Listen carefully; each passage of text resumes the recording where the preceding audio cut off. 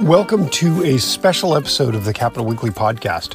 Today's episode, we will present Panel 1 of Capital Weekly's Energy Forum, which was presented on Wednesday, November 17th. The topic of this panel discussion was renewable energy, and it was hosted by Sammy Roth, a journalist from the Los Angeles Times. Support for Capital Weekly's Energy Forum was provided by TASIN, the Western States Petroleum Association, KP Public Affairs, Perry Communications, Capital Advocacy, the California Building Industry Association, Lucas Public Affairs, the Metropolitan Water District of Southern California, Pandora, and the California Professional Firefighters. And we'll get started with the program now. Thanks for listening. Good morning. Welcome and thank you for coming to Capital Weekly's Energy Forum. We're fortunate to have a wonderful lineup of experts here with us this morning. I'm Molly Dugan, board president of Open California, a nonprofit with a mission to inform, enlighten, and educate Californians about public policy and state governments. In addition to quarterly conferences like this one, Open California publishes Capital Weekly, a source of reliable news and expert opinion, the very popular Top 100 list, the Daily Roundup, fascinating oral history projects, and insightful weekly podcasts. Check out this week's episode on redistricting. If you like what you see, please consider donating to us. There's a button on the Capital Weekly website. I'd like to thank all of today's panelists, moderators, and sponsors for their continued support. And thank you to Open California's wonderful staff. Executive Director, Tim Foster, Editor-in-Chief, John Howard, and Office Manager, Jyoti Alexander. Thank you again for coming and supporting us. And with more about today's programs, here's Tim Foster. Thank you, Molly. My name is Tim Foster. I'm the executive director of Open California, which is the 501c3 nonprofit that publishes Capital Weekly. We invite you to go to the Capital Weekly website and look for all of the things we produce. Sign up for the roundup so you can get daily political news in your inbox so you are up to speed at the water cooler, although I guess no one's really at the water cooler. Sorry, that's my dog barking in the background. Thank you so much for signing in today. And as I mentioned, we are a 501c3 nonprofit, and I want to thank our sponsors for this event. We're lucky to have underwriters who allow us to put on these kind of conferences, and without them, we just could not do this. And first up is TASIN, the Tribal Alliance of Sovereign Indian Nations. They've been a supporter of ours for as long as we have been around, and I'd like to thank them very much. Also, the Western States Petroleum Association, KP Public Affairs, Perry Communications, Capital Advocacy, the California Building Industry Association, Lucas Public Affairs, the Metropolitan Water District of Southern California, Pandora, and the California Professional Firefighters. And again, we just couldn't do these kind of events if we did not have the support of organizations like them. And I want to thank them for supporting these public discussions. And with that, we're going to move on to today's discussion, which is the first of three panel discussions on the topic of an energy forum. We have been, like most people in California, watching wildfires and the effects of climate change and wondering what the state can do to combat climate change and how that's going to affect the state and our energy supply. And so our first panel of the day will look at renewable energy. We are extremely lucky to have Sammy Roth as our moderator. Sammy is the energy reporter for the Los Angeles Times. I imagine if you are interested in this topic, you have followed his reporting. And so with that, I'm going to ask our panelists to turn their cameras back on and unmute themselves and Sammy. And then also let you know if you have questions, please pose them in the Q&A function. We'll try to get to those at the end. Thank you again for doing this. And Sammy, it's off to you, and I'll get out of the way. Great. Thanks, Tim. No, I appreciate your putting together such a good panel this morning. I think we're going to have a really interesting discussion. As you sort of alluded to, this is a fascinating and important moment in California for our renewable energy and climate change targets. We have this, 100% clean energy law in the books with a 2045 target date. There are questions from the climate science about whether that's soon enough. At the same time, we're starting to, face challenges and figuring out how we're going to get there. There were these brief instances of rolling blackouts last summer, which everyone probably remembers. Tim mentioned wildfires, which are, leading to these public safety power shutoffs on the grid designed to prevent fires. We've also got fires threatening to affect the electric grid and cause blackouts at certain times. We've got electrification happening, these efforts to not only move to electric vehicles, but also to electrify heating and cooking in buildings, which is something that's going to place more importance and potentially stress on the electric grid. So there's a lot of important stuff to talk about. Before I ask any questions, I just want to ask our panelists to briefly introduce themselves so you know who you're hearing from. Let's do this alphabetical. Dan, you want to go first? Sure. Thanks so much, Sammy. My name is Dan Jacobson. I'm a senior advisor to Environment California. Environment California has worked on some of the issues that you were discussing, the first RPS for California to get to 20% by 2020 and the subsequent ones since, the Million Solar Roofs bill, and SB 100, which is putting us on track to get to 100% clean energy by 2045. And I'll turn it back to you. Thanks, Dan. Rahinda? Thank you. Good morning. It's nice to join you all. I'm Rajinder Sahota. I'm the Deputy Executive Officer for Climate Change and Research at the California Air Resources Board. I've worked on our scoping plan, which is the actionable blueprint to hit our climate targets for 2020, 2030, and now we're looking at carbon neutrality. Have been lead for the agency on working on the SB 100 report jointly with the CEC and the CPUC. And my team leads the SB 350 IRP, Integrated Resource Planning, target setting for the sector and the utilities. Great to be here and look forward to the conversation. Thanks very much, Rajinder. John? I'm John White with the Center for Energy Efficiency and Renewable Technologies. We're an advocacy organization comprised of both environmental NGOs, environmental justice groups, and renewable and clean energy developers. We work a lot on implementation at the PUC, CAISO, and CEC, as also LADWP. And Julia, last but not least. Great to be here this morning. I'm Julia Zuckerman. I lead external affairs in the Western states for Clearway Energy Group. So Clearway is one of the largest renewable energy companies in the United States. We're a developer and a long-term owner-operator. We've got projects in 25 states, but we're headquartered here in California. And in state, we own and operate about 1,700 megawatts of renewable energy, which is enough to power about 500,000 homes. And we are looking to triple that over the next decade with the projects we have under development. So really great to be here today and excited to talk with you.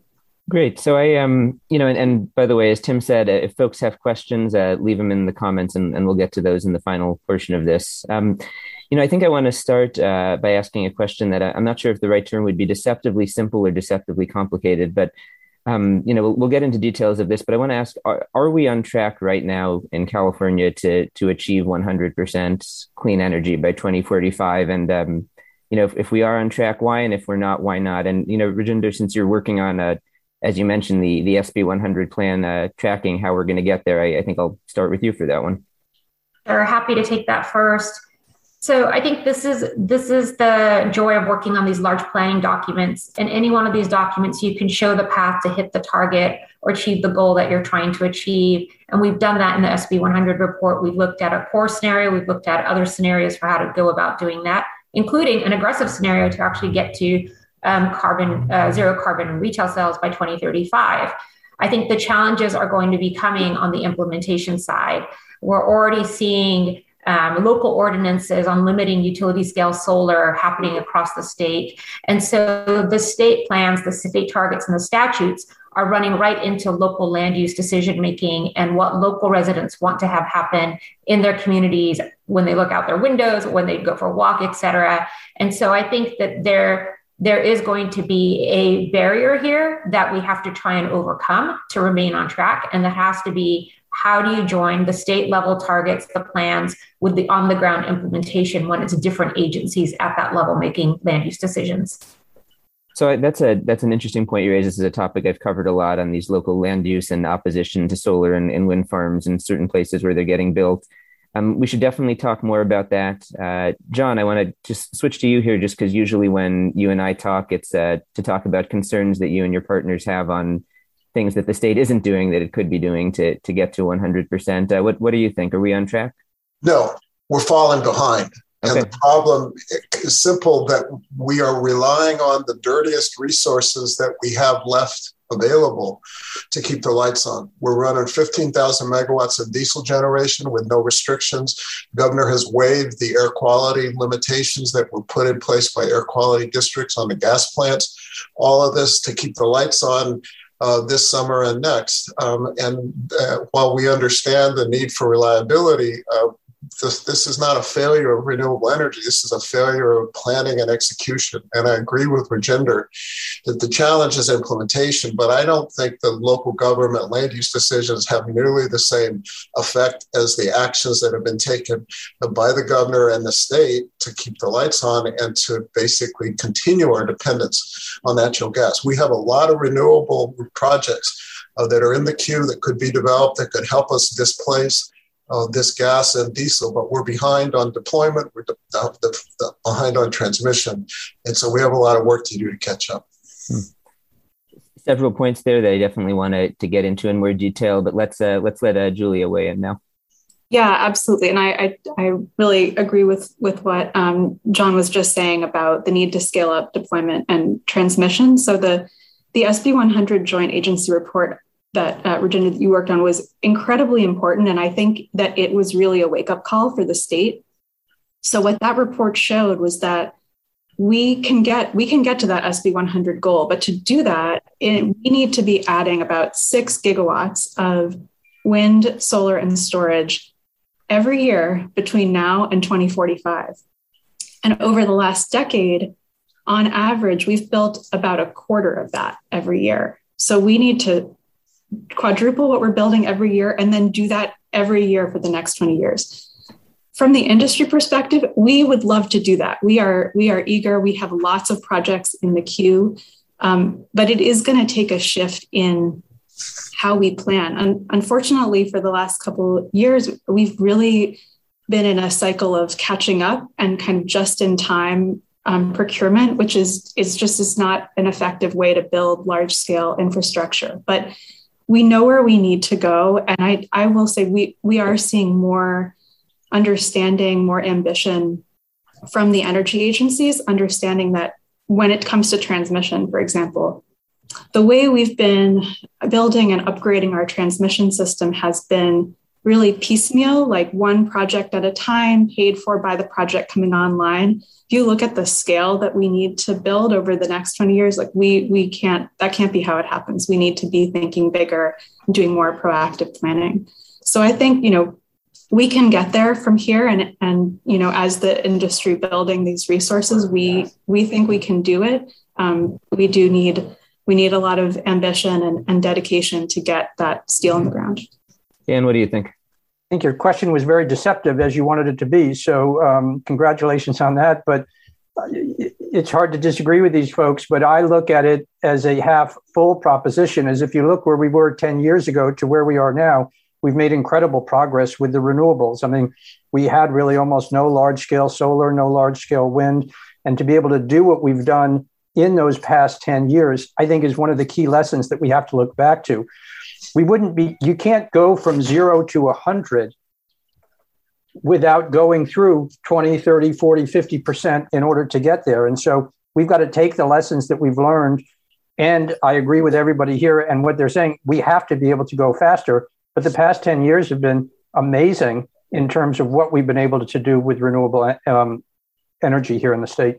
So I want a bunch of things I want to circle back to here, but the points that John and Julia raised in particular, I mean, this idea that we're kind of reacting in sort of an emergency way right now as reliability issues start to come up. I mean, as John mentioned, there have been these orders to keep gas plants online that were supposed to shut down last year. It looks like here in Southern California, those are going to keep operating for several years.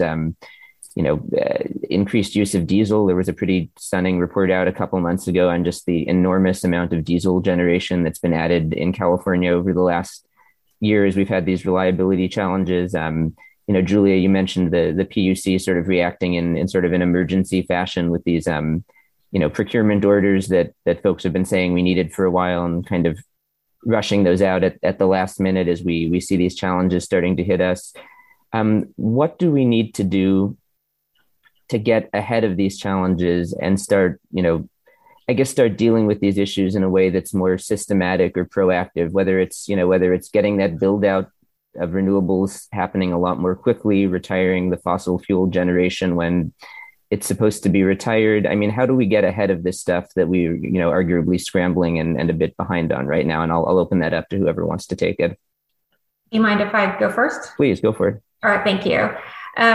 So this is one of the questions that we're grappling with at CARB right now in terms of just how do you transition every sector to be able to make the state be carbon neutral no later than 2045? And there's a couple of themes that are emerging. The first is this decade has to be big on investment and resources for infrastructure build out, including transmission, including hydrogen fueling, all of those pieces for the other sectors. The infrastructure build out, knowing that there's going to be huge and dedicated costs there, but then accepting and being okay, knowing that the payoff is going to be in the future over the next 20 to 25, 30 years in avoided damages from climate change. And so it's a new way of thinking in that you have to put in a lot now with a longer payoff in terms of benefits for that investment. And I think that's something that people need to get comfortable with, because as the state, we see the budget season happen every year, and it's what's needed immediately in the budget season, right? It's not about these long-term plans. And I know that we've done many scoping plans at ARB. There have been many plans done for how to move forward on the energy side, transmission build out, all of those plans.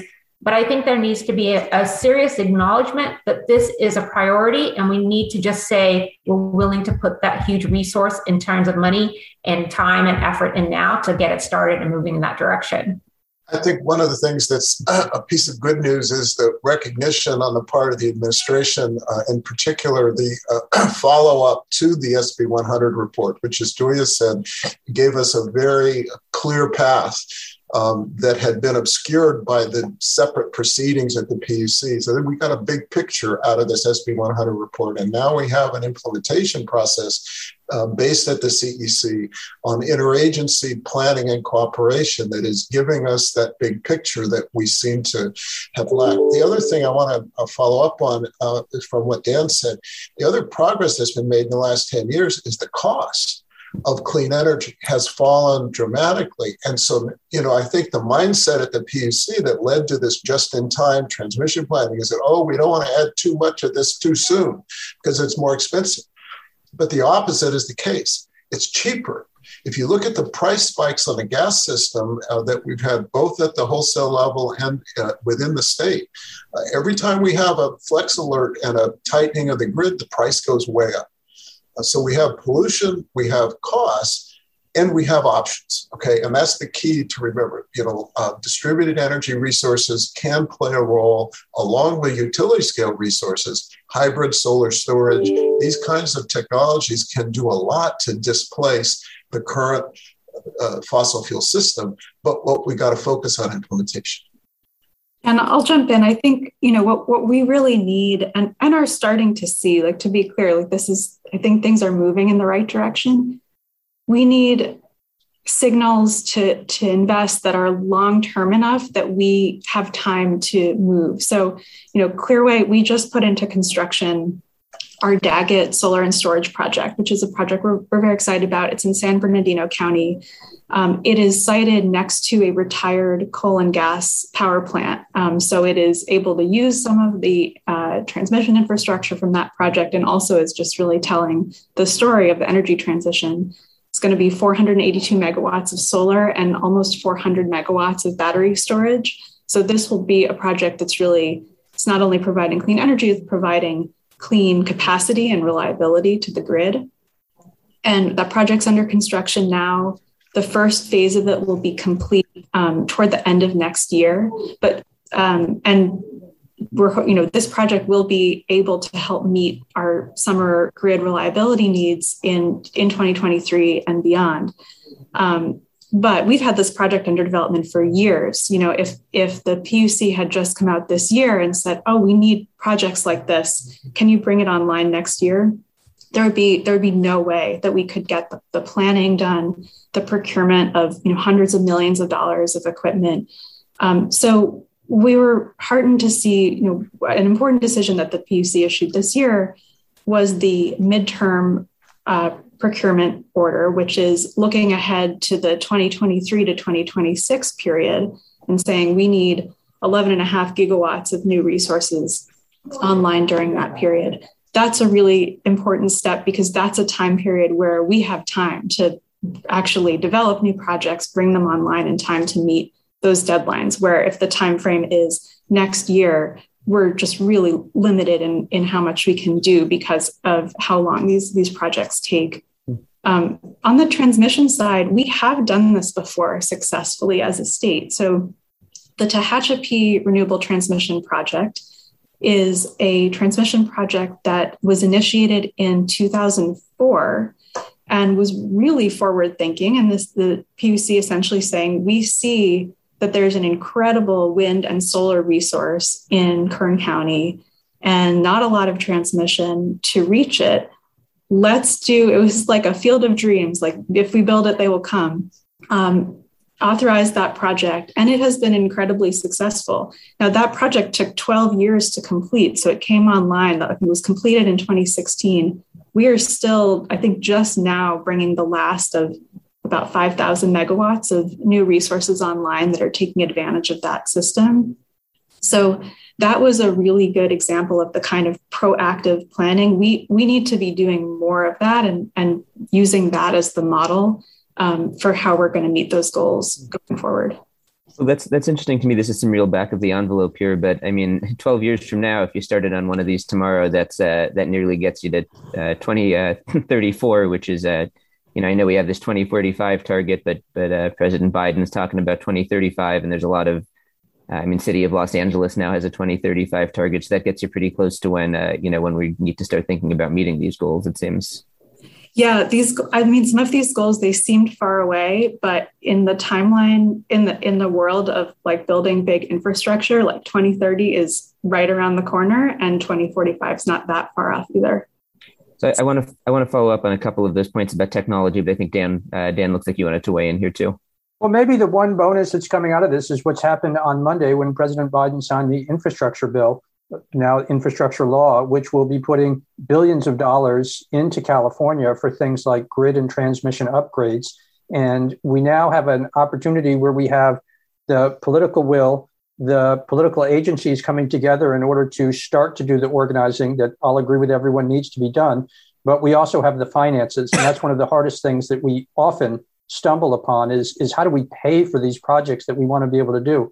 As John's saying, it's now cheaper to be able to use the renewables, but programs like the transmission, the long duration storage, the geothermal, the offshore wind, to be able to couple that with the infrastructure finances that are coming and the potential May surplus that we'll have here in California can be a secret ingredient that we need to be able to accelerate all of these and ensure that we meet our goals. You took the question out of my mouth, Dan. I definitely was going to ask about the infrastructure bill. I'm curious, how much do you all think that the funding and initiatives in the bill that was just signed by Biden will help versus as well how much more there might be in this transition in the reconciliation bill that hasn't passed yet? I think it's a significant moment, and as Dan said, I think it represents a shift in our opportunities. So, as has been raised, the affordability issue and utility rates is becoming a dire issue. That people can't pay their bills from the pandemic, and you've got also utility debts and things like that. So, at some point, we're going to have to face up the need to have investment, not just be in utility rates, but to use public financing as well. And what the infrastructure bill does is create opportunities for partnerships with the federal government on particularly building transmission. I think the key to making transmission cost less is how you finance it. Currently, we put things in utility rate base and send it to FERC and end up with a 12 or 13% rate of return when you've got available long-term financing at 3 or 4% that can save a lot of money and help us. So I think there's a moment now, both state resources because of the governor's willingness to invest general fund money that we're blessed to have, along with the federal incentives There's tax credits, I believe, for new transmission investment also that may be in the Build Back Better rather than the main infrastructure bill. But when we get done with this, we'll have a new landscape that will help us with our implementation, which is why our planning has to be ambitious and vigorous and up to date. So, Julia, you talked about building, and I want to circle back to the point about utility costs and electric rates when we get to maybe the electrification part of this discussion. But Julia, you talked about building Daggett, solar plus storage. I want to talk a little bit about different kinds of technologies. And so I want to start with this. Are you guys building, or do you think anyone's going to be building standalone storage in California at this point, or is it all solar or standalone solar, I should say, or is it all solar plus storage at this point?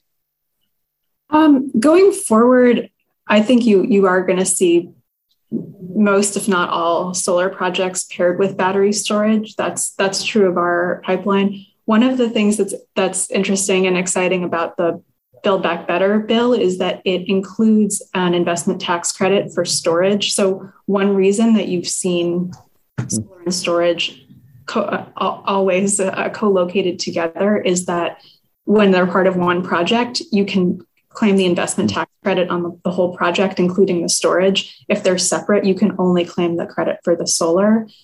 If that changes, if we get Build Back Better, which hopefully that may change the economics where there would no longer be such a driver from the tax credits to put those projects together. In theory, from the perspective of the grid, the benefit is there whether the solar and storage are on the same parcel of land or down the street from each other. The storage can still provide that benefit to the grid, and electrically would still be storing the energy from the solar project down the street.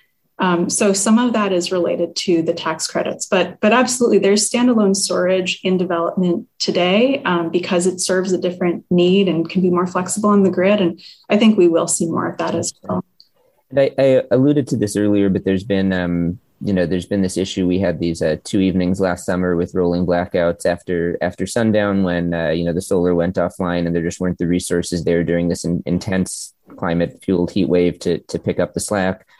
There's been talk for several years about too much solar in the middle of the day. We're exporting to other states. We're paying other states to take it, et cetera. And then we have this evening crunch. I guess I'm curious, and Julie, I want to start with you and then I'll pass this to others. What do you make of this idea that, that we have this perhaps surplus of solar now and need to start focusing on other technologies? How much room do you think there is to keep building out, solar, at least if it's got storage, versus a need to start investing in other types of clean energy technology? Yeah, I think I'm glad you raised that. So, when solar is paired with storage, I think there's room, again, and that pairing can be on site or it can just be, simultaneous on the grid. There's room for a lot more. And that really what we're seeing now is like just a huge success. Like I want to take a step back, as Dan did earlier. The fact that we're now in the position of like, wow, we have so much solar on the grid. What are we going to do with it all? Is just an incredible success story for the state. One of the things that really stood out in the story of the blackouts last summer was really how little storage there was on the grid. So there is a ton of storage in development. And even this summer, there was much more grid scale energy storage online. In the summer of 2020, there was very, very little because we just hadn't kind of reached that point in deployment of that technology. And that's really unfortunate and that really could have made the difference if we had been, if we had gotten started a year earlier on some of that large scale procurement and driving construction of large amounts of energy storage, I think we could have avoided the blackouts last summer. But, I think we need to give the agency some credit. Like the blackouts happened at around 9 p.m. and indeed, the sun was not shining at 9 p.m., but nobody expected that. We plan the grid is planned with that understanding. So really storage is the key to be able to capture the solar that's meeting what used to be the peak in the middle of the day and shift it to where the peak is now, which is in the evening. Rajinder, what do you think here? Storage, other technologies, what do we need to start doing to stop this reliability stuff from happening? So I absolutely agree on the storage piece here. And I want to first take a step back as well, because I think a key part of the issue of the blackouts that seems to get missed quite often, you got it in the question, Sammy, was we had an extended climate event over the West. And so it wasn't that there was an unavailable amount or a decreased amount of energy available in the West. Every state with that native generation needed that power for their own needs. And so the landscape in which we're planning for in terms of energy has to not only include growth in other sectors or growth in load for California, but it needs to anticipate that we won't have as much access to the power outside of California that we've historically had, because we are experiencing climate change events. And so storage has to be a key there, but there's different forms of storage. Like I think, hydrogen is a form of storage. It's an energy carrier that can be there and it can be safely kept and made available to the grid. It can be made available to other energy streams for other sectors. And so I think the concept of storage is right. I think it can take several forms. Dan, John, you guys are in the trenches on this stuff. We're getting into this conversation about hydrogen and other forms of storage and maybe geothermal. What do you guys think we need most badly right now to start working on? Well, I would say the lesson in both storage and renewable procurement is we need a balanced portfolio, both technologically and geographically. Because the RPS and early implementation emphasize cost, geothermal has been excluded, even though geothermal provides great value to the grid, particularly for the very problems we were discussing in the evening. So we have now 1,000 megawatts of high capacity, a zero carbon resource, including geothermal, on the way. But again, transmission is a barrier. In terms of storage, we've got a same principle of a balanced portfolio. We don't want only battery storage, because 4 to 8 hours isn't all that we're going to need. We're going to need seasonal and multi-day storage, which is where hydrogen comes in. But also, there's a pumped hydro project that it's under development in San Diego County, 500 megawatts, right a mile and a half from the transmission line. It's an existing reservoir that only needs a second basin. So there's different opportunities around the state, but this is where we need to have our eyes wide open on the planning side, so we understand how many resources we need, the need for diversity, and the need for planning and coordination of the infrastructure needed to bring them, online. I think I would just add 2 points. The first is we sort of need it all. And so there's no shortage of what we can do in all the projects, whether it's offshore wind or geothermal or long duration storage. They should all be used. And the one thing that'll be important for the agencies to figure out is how do we increase the redundancy? So we don't want to just be coming in at a small number, but we need so much so quickly. We shouldn't be afraid to overbuild right now, because overbuilding right now is going to get us just to where we need to be in 10 or 15 or 20 years. And so we have to get past this concept of just having enough every single year to meet the hottest day or the craziest day in terms of the weather. And we have to get to the point where we're thinking in 10 years, what's going to be the hottest day and how much do we have to build now to be able to prepare for that?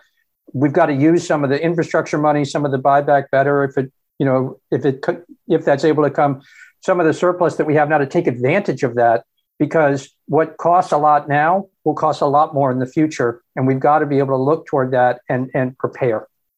I want to add something based on Radinder's comment about the West and the interrelationship. I think this illustrates why we've got to push forward with better integration across the region. We don't want to have a situation where we in the states are fighting with each other over scarce resources and trying to take care of ourselves and not take care of them. And so we need a regional grid that can give us better utilization of transmission, better sharing of reserves, and better ability to roll with the punches, so to speak, when there's a grid emergency. Definitely want to get into the grid conversation too, but the wider Western integration. One comment that several of you have raised now, Rajinder, you brought up that climate change is exacerbating these heat events and making some of this stuff harder to deal with. One thing that I would add there is we've seen really significant declines in hydropower production. Yes. This year due to drought. And, I'm not sure exactly how that's being handled at the moment, but there was a bunch of research that came out of the last drought that the result was natural gas generation, going up significantly to replace the lost hydro. So it's like, I understand the idea that, well, there was only so much we could do about the events last August because, this was a, semi-unprecedented regional heat event that saw everyone straining all of the resources. But I mean, at the same time, it seems like all the evidence is that we're only going to be getting more events like that, plus the hydro. How do we, Dan, you talked about overbuilding and that we shouldn't be afraid to overbuild. When I talked to the PUC, and there's been some criticism of the PUC here, which is not super surprising to me, but, when I talk to them, they're still quite concerned about that cost question. And that's not a criticism. As John said, there's, real significant concern here that, between the cost of these clean energy investments and also electrification, that rates are going to be going up and are already starting to go up. The PUC is going to have a new president, Maribel Batcher, stepping down. The governor is going to have a choice to replace her. I think what I'm building towards here in a question is if you're Governor Newsom right now, or if you're the new head of the PUC, how do you handle this? How do you approach sort of changing your mentality, but also doing it in a way that you're taking into account these very real concerns about costs that exist? So I'm asking you to fix what you all think is wrong with the PUC here, basically. Well, I think, first of all, the step that has made the most difference recently has been the SB 100 report and the interagency task force working group that's based at the CEC. And what this has done is to sort of liberate the commissioners at the PUC from the bubble of San Francisco and allowed them to be out and amongst their colleagues and hearing other ideas, and in particular, very high quality analysis that was done by the Energy Commission and the PUC and the ARB and the SB 100 report. So I think there is a recognition that we need a more holistic look than we often get at the PUC, because everything is divided up into little subsets of proceedings that often don't connect to each other. And this makes policy making and planning difficult. I also think there's some management issues that have long been present at the PUC. So hopefully the ability to manage the agency and have it be able to execute more successfully, for example, on transmission. There's a significant backlog of projects that between the IOUs and the PUC haven't been approved and haven't been constructed, even though there's no controversy, even though they're upgrades within existing corridors and badly needed. And so there needs to be a focus on managing the work of the agency and also overseeing the investor-owned utilities so that they perform as opposed to not. Yeah, I can jump in. And I mean, first, I certainly don't envy the governor and the incoming PUC chair, whoever that may be, for they have a very difficult task ahead of them. I think the solution, the how I would reorient, is really thinking about the big picture as we're speaking to right now. I think the problem with the structure of how the PUC handles proceedings is you're looking at one investment at a time and one thing at a time. And so the cost, you're looking at should this project go forward or not? Or should this procurement go forward or not? And you're looking at the cost of that and you're saying, that's a big number. I'm concerned about that cost. But what's really important is to step back and say, what's the alternative? How much is it going to cost to not make these big investments in renewables and transmission? Because the alternative isn't, we just keep the system we have today and everything works great into the future. It's, whether it's impacts of climate change, whether it's this kind of just-in-time rushed procurement, which always costs much more. It's really being able to have that perspective in a way that I think sometimes the PUC is constrained or feels constrained, that they can't take that broader perspective when the decision in front of them is very granular, like approving or not approving a specific cost. I think I would argue that it's time for the governor to take a lot more of this authority back, and that the current system that we have with these different agencies was invented in some cases 100 years ago to deal with different problems, but that the problem of climate change and clean energy are a lot different. They don't sort themselves out into a One group deals with the price, another group deals with the siting, another group deals with the transmission. I mean, you would just, if you were putting this all together today, you would never set it up like that. And my proposal would be for the governor in the short term has got to become an expert on clean energy, climate issues, and to be able to have a much firmer hand on these agencies to direct them. There has to be one person accountable in the state of California for moving us forward on this multi-agency, multi-people, commissioners, staff. It just is too diffuse from a political perspective. And as more and more of the public gets fully engaged in this issue, as the polling continues to show, we want to be able to look at one person and to say, this is the person who's going to make the plans, approve them, and move it forward. Jinder, it looked like you were going to weigh in there too. Yeah, I was going to say, I thought the SB 100 process was a really big improvement from CARB's perspective in that it brought the lens of public health and the environment protection, climate change into the conversation, into the energy agencies where traditionally they aren't mandated to consider something through those lenses explicitly in everything that they do. And so I remember having conversations with my colleagues and often saying, so from CARB's perspective, we cannot support this because it doesn't work from a public health or an environmental protection perspective. And over time, there was an appreciation and an opening up to what could be left on the table for options and what should be taken off. For example, we did take off the table CCS with coal because even though CCS with coal could get you 0 GHGs and or close to zero, it just was not going to work from a market signal perspective about bringing that resource back into the mix. It wasn't going to work from a public health perspective, and it wasn't going to work from an environmental perspective. And so I thought that the SB 100 process, having all three agencies together, was a really good step forward in making sure that that collaboration and all of those facets were being considered in energy policy. I'd also like to give a shout out to the LA Department of Water and Power and the NREL team that did the LA 100 study, because that's the other place to look for how to go about this. They've got a very ambitious but a very detailed plan, and they have a lot of public participation. Give a lot of credit to Mayor Garcetti, but also to the management and team at LADWP, and also SMUD, which is similarly looking at a very ambitious strategy, but also at detailed implementation on a holistic basis. You know, John, I'm glad you bring that up because, as I sort of alluded to earlier, one of the findings that came out of that NREL study for City of Los Angeles was a finding that LA could do 100% by 2035, in all likelihood, 10 years ahead of schedule. And that's a goal that's been adopted now by the mayor and city council here. I guess I'm curious, do you think, is that something that the state should be considering? I mean, Governor Newsom has said he thinks 2045 is too long to wait, but I don't think there's been much follow up on that.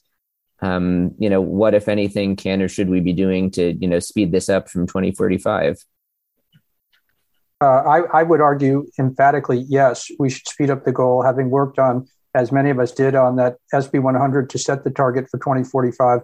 We always knew as the RPS, even from the first one, after that first RPS passed, we saw in real time, in real life, what it looked like to have big industries come in and start to adopt clean energy at an economic scale that we hadn't seen before. And we were able to beat our goals every year on that. And we should do the same thing with the RPS, and we should speed up the goal. There is a question of, that last 5 or 10% and how much will that cost? And I think that's a great question for the agencies and people at CARB and the CEC to sort of wrestle with. But we've got to put the goal out there and let the industries come in to tackle that. Rajinder, I guess I'm curious what your thoughts here are, because you've been working so hard to figure out how to do 2045. What does it make you think when someone says do it 10 years faster? So I think about implementation. I think about the costs that are going to be incurred, because there is that accelerated scenario in the SB 100 report. I think about the costs. I think about permitting, and I think about that commitment that's going to have to be there, and it has to be all hands on deck. And there has to be some acknowledgement that we need to streamline some of the permitting and processes across the various agencies. Julia made a great point about how 2030 is right around the corner. And we keep getting asked at ARB, are we on track to even hit our 2030 target for the state? And what we're seeing is projects need to break ground now to hit that target in 2030. And so when I think about 2035, in my mind are some of the obstacles.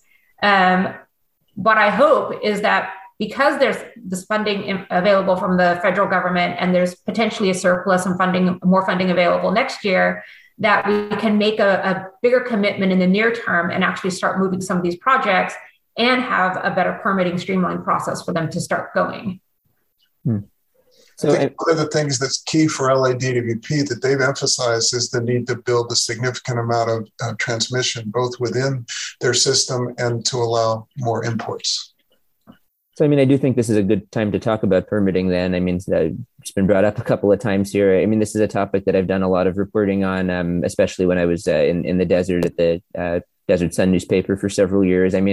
Almost anywhere you try to build a solar project or a large solar project or a large wind project in California, I found you're either going to be running into, local oppositions from nearby communities who either, they're concerned how it's going to affect their quality of life, or they don't want to look at it, or they want to see some benefit from it to themselves because the energy is probably going to the big cities on the coast. Or there's going to be environmental opposition or concern, building projects in sensitive ecosystems in the desert. How is it going to affect birds? How's it going to affect other sensitive species? These are real serious issues that are pretty unresolved at this point. Rajinder, you referred earlier to San Bernardino County. They essentially banned large solar projects in a lot of that county, and that's the largest county by land area in the state, and they've got a lot of sun and wind. So I guess, I'm interested in all of your thoughts, and maybe Julia, if you want to start with this one, because I'd be curious your perspective as a developer. How do we deal with this? And I don't just mean, how do you steamroll over whatever concerns are out there, but how do you, quadruple the build rate or however much we need to speed it up while also, not doing serious environmental damage and doing it in a way that you build support from the communities that these projects are encroaching on? Yeah, this absolutely is a problem that we need to solve in order to be able to build at that volume that we know that we need. And San Bernardino County is near and dear to us. Our Daggett project is in San Bernardino County. It was approved by the Board of Supervisors. We have a lot of support and enthusiasm about that project.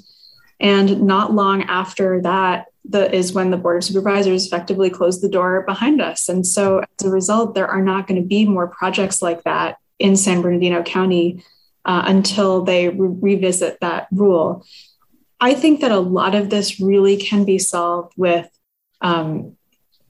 better understanding of what it actually means to have a renewable energy project sited in your community. So, Clearway is a long-term owner operator, and we are not just, building the project and leaving. We are going to be in these communities where the projects are sited for 30, 40 plus years. And so having a good relationship and being a good neighbor is really important to us.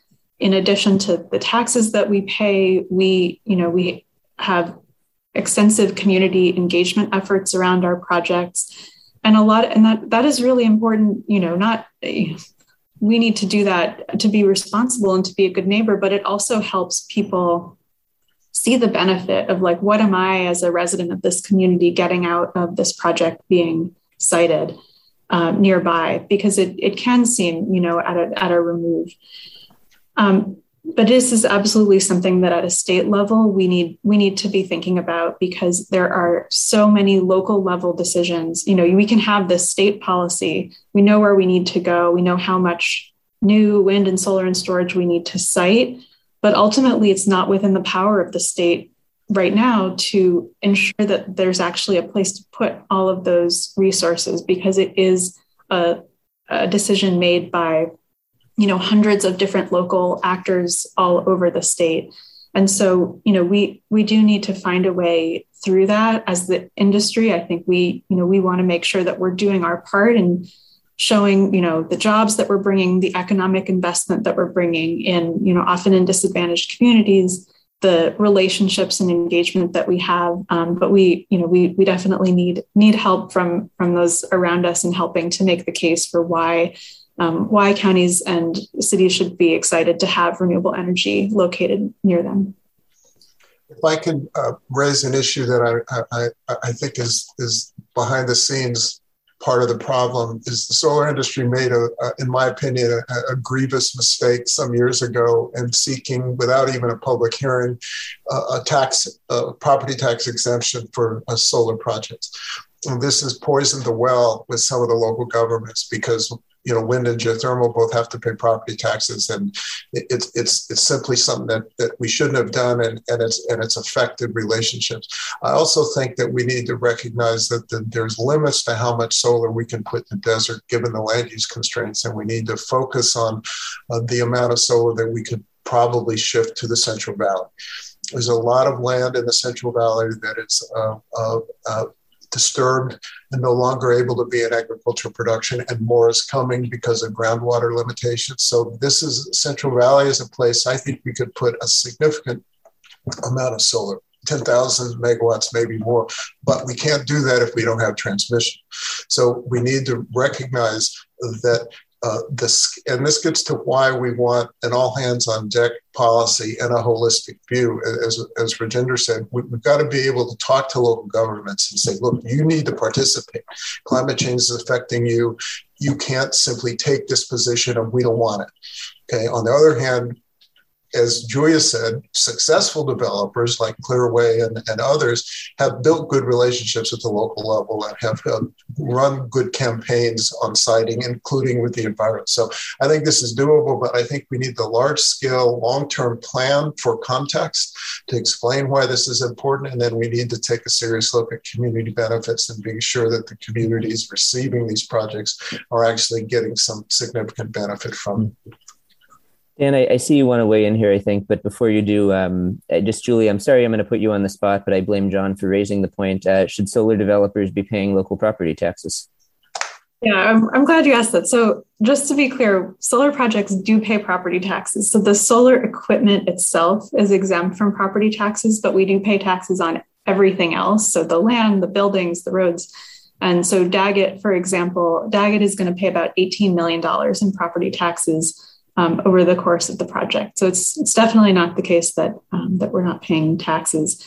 But the solar industry has been clear that when the current exclusion expires at the end of 2024, we're not going to be looking to extend that at 100%. We're going to look to some of our peers, and we recognize that has become just an unhelpful. It's not serving us in the relationships with some of the counties. Is this perception, even if it's not entirely accurate, the perception that we're not contributing our fair share, and we absolutely want to be doing that. Thanks, Julia. Dan, did you want to weigh in here too?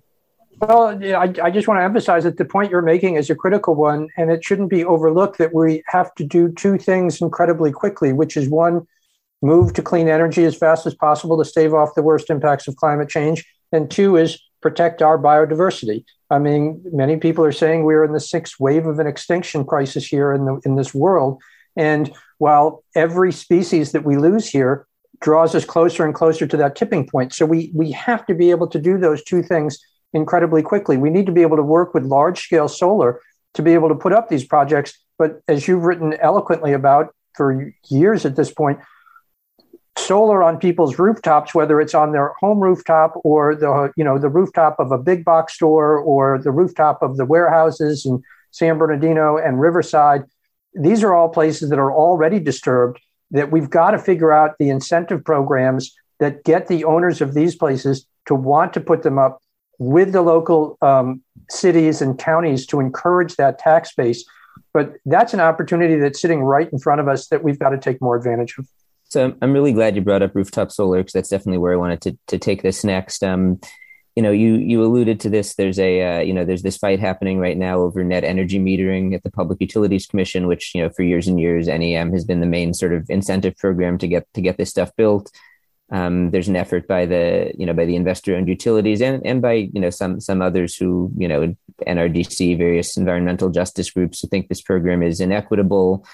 There's big pushback to keep it as is. I guess Dan, maybe if you want to just keep it rolling here, I'm interested what you think ought to be done with net metering and what you make of some of these concerns that have been raised. I think that when you have a project like solar that is responsible for so much of the clean energy that we have here on the grid that's accelerated so quickly. We've seen where some people are going to have concerns about it.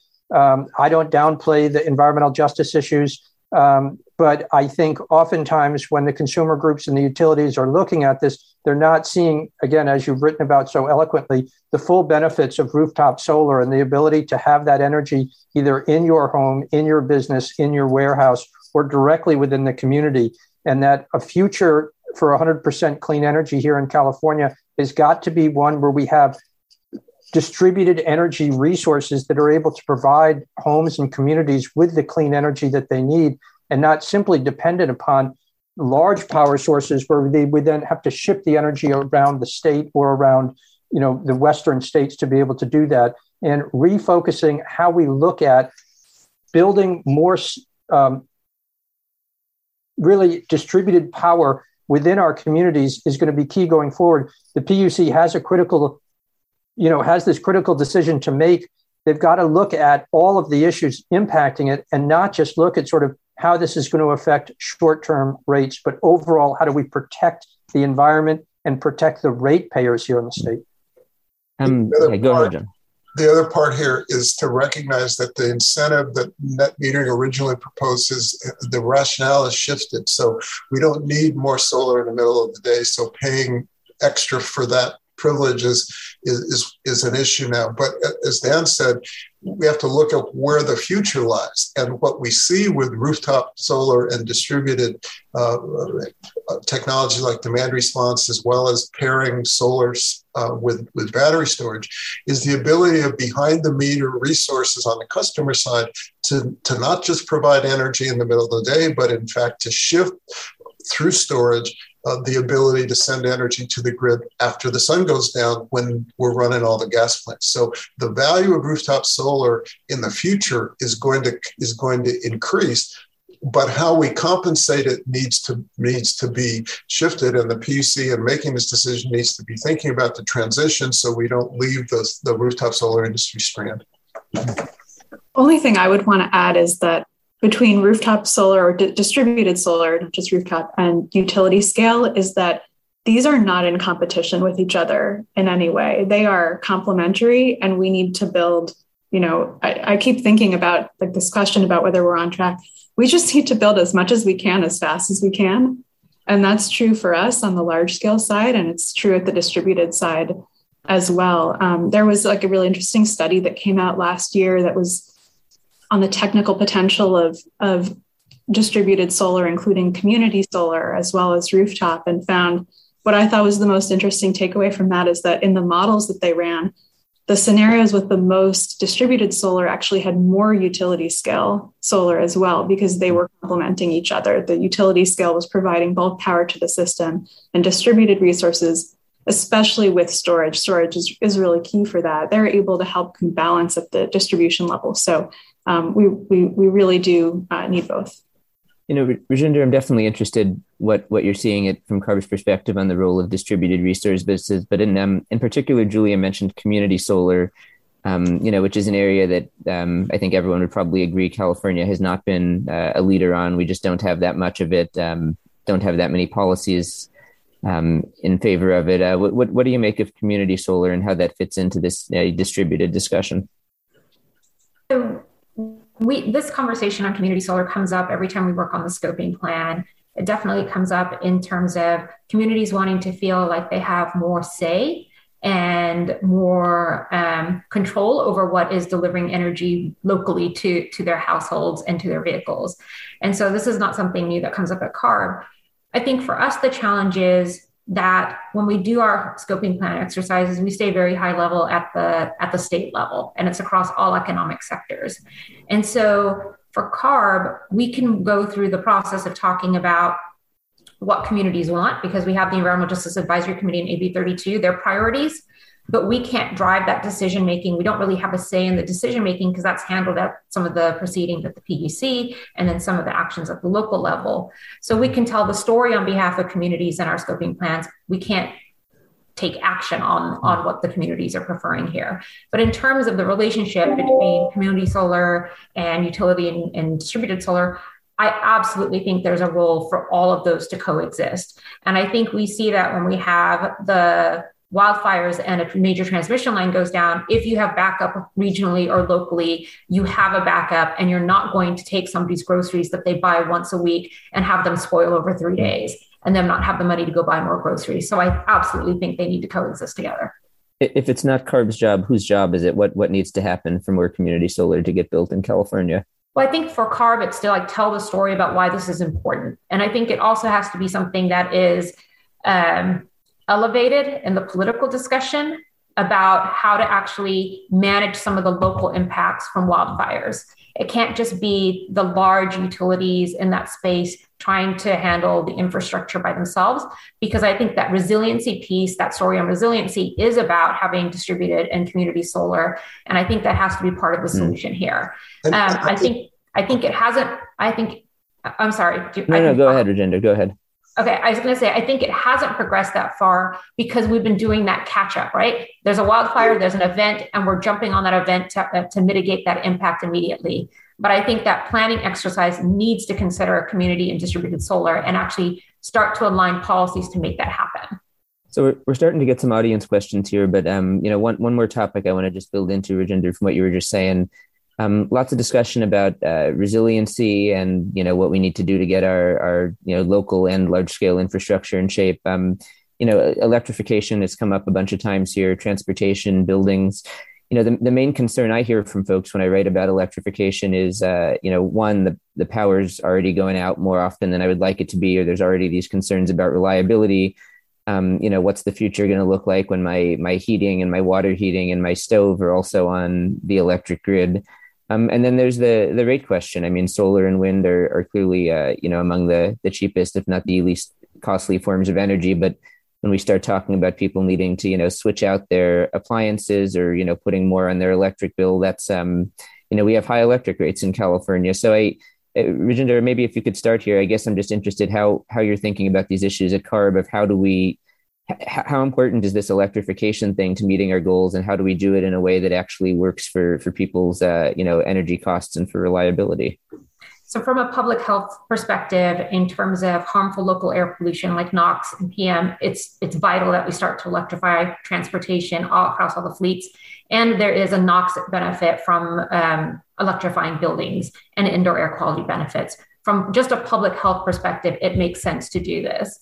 As part of the discussions in the scoping plan and a workshop that we hosted a couple of weeks ago, we talked about the rate impacts, and we talked about how we need to manage that, especially for the low-income households across the state who are already bearing the burden of the disproportionate impacts of local air pollution, and they're going to bear the ongoing impacts, disproportionate impacts of climate change.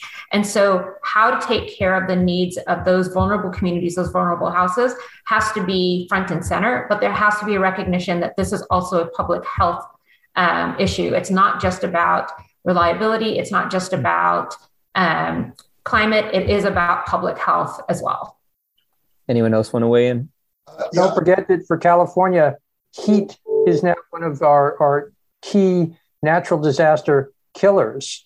And when we get these heat waves, they cause death to people because they don't have community resilience centers in their neighborhood, or they don't have the cooling that they need in their own homes. And as we've talked about, when the climate crisis gets worse and the heat continues to go up, this is the kind of public health crisis that we're going to see and that we need to get on top of right now. I think also the Dan's point and Rajendra's point illustrates a couple things. One, microgrids are a way to get community solar built, but as Rajendra said, there's an implicit bias that the utilities know best, and so we're doing stuff like letting PG&E build gas or diesel generators by their substations and call that a microgrid, and at the same time penalizing clean resources that are owned by third parties that could together provide a combination of solutions.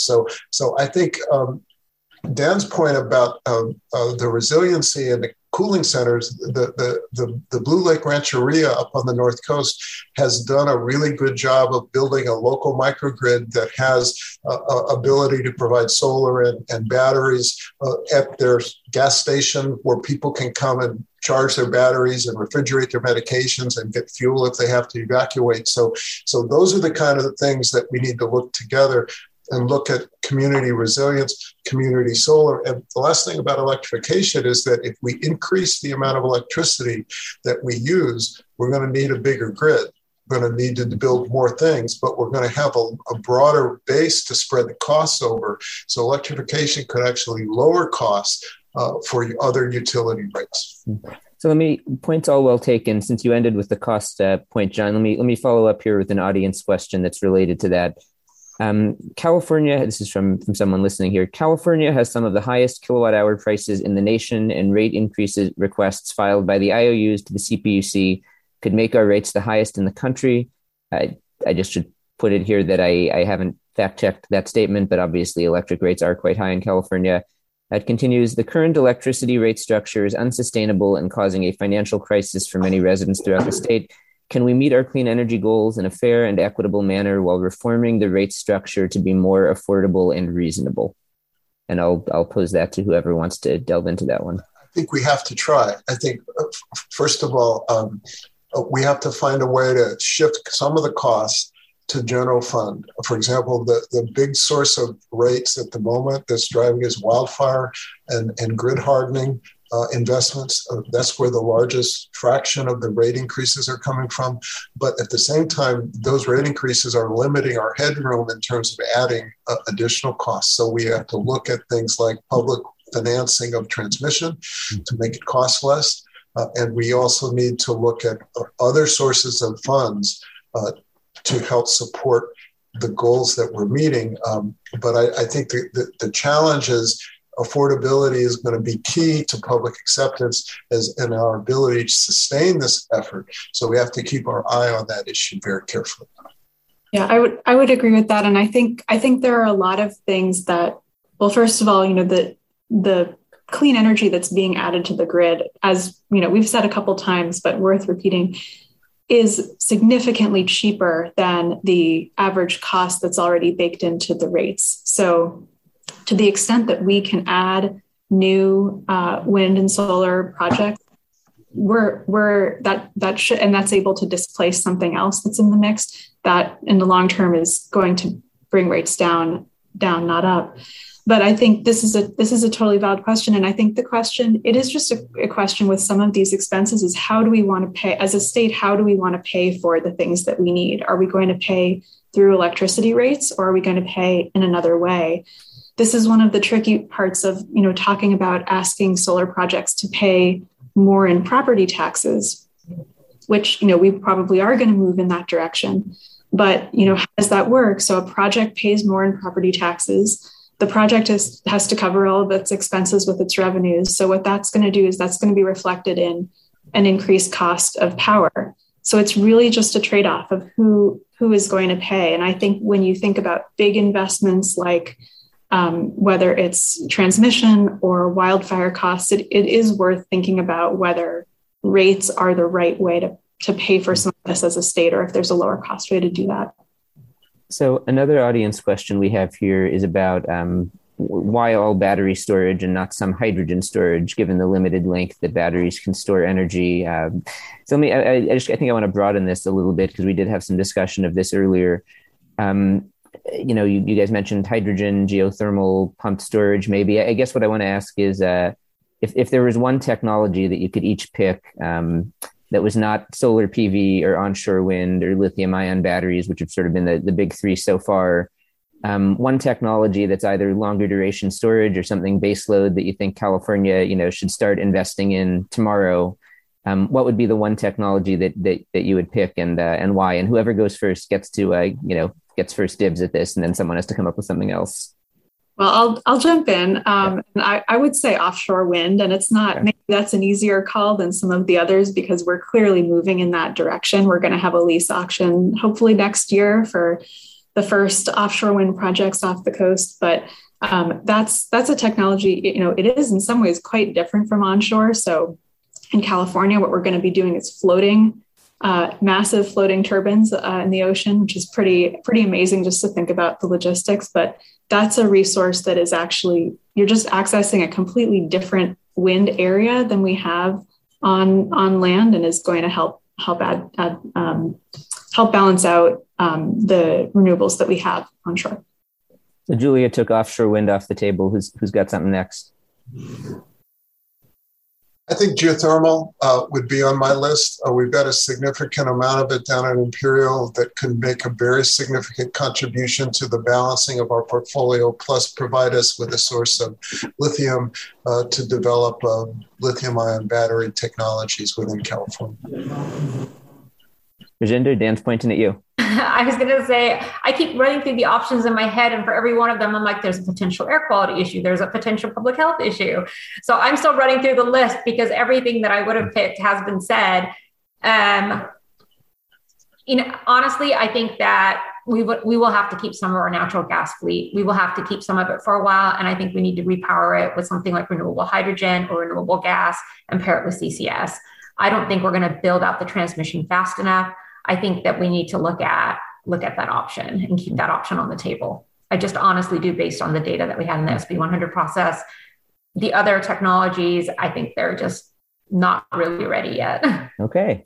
Very interesting. Dan, how are you going to round us out here? Well, I'll say what I think is oftentimes the sort of the grandfather of California's energy program, but also one of the sort of most boring, which is energy efficiency. I was hoping someone might say that. Very good. Well, there you go.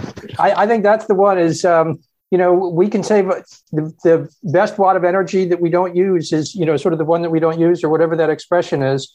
And I think there's always more that we could be doing in there. There's new reports coming out all the time saying the different ways to improve the energy efficiency of our homes, of our the way that we move the electricity around, and we should be doubling down on energy efficiency. Okay. We're short on time here, so let me just ask one more thing that I suspect there may not be that much discussion of.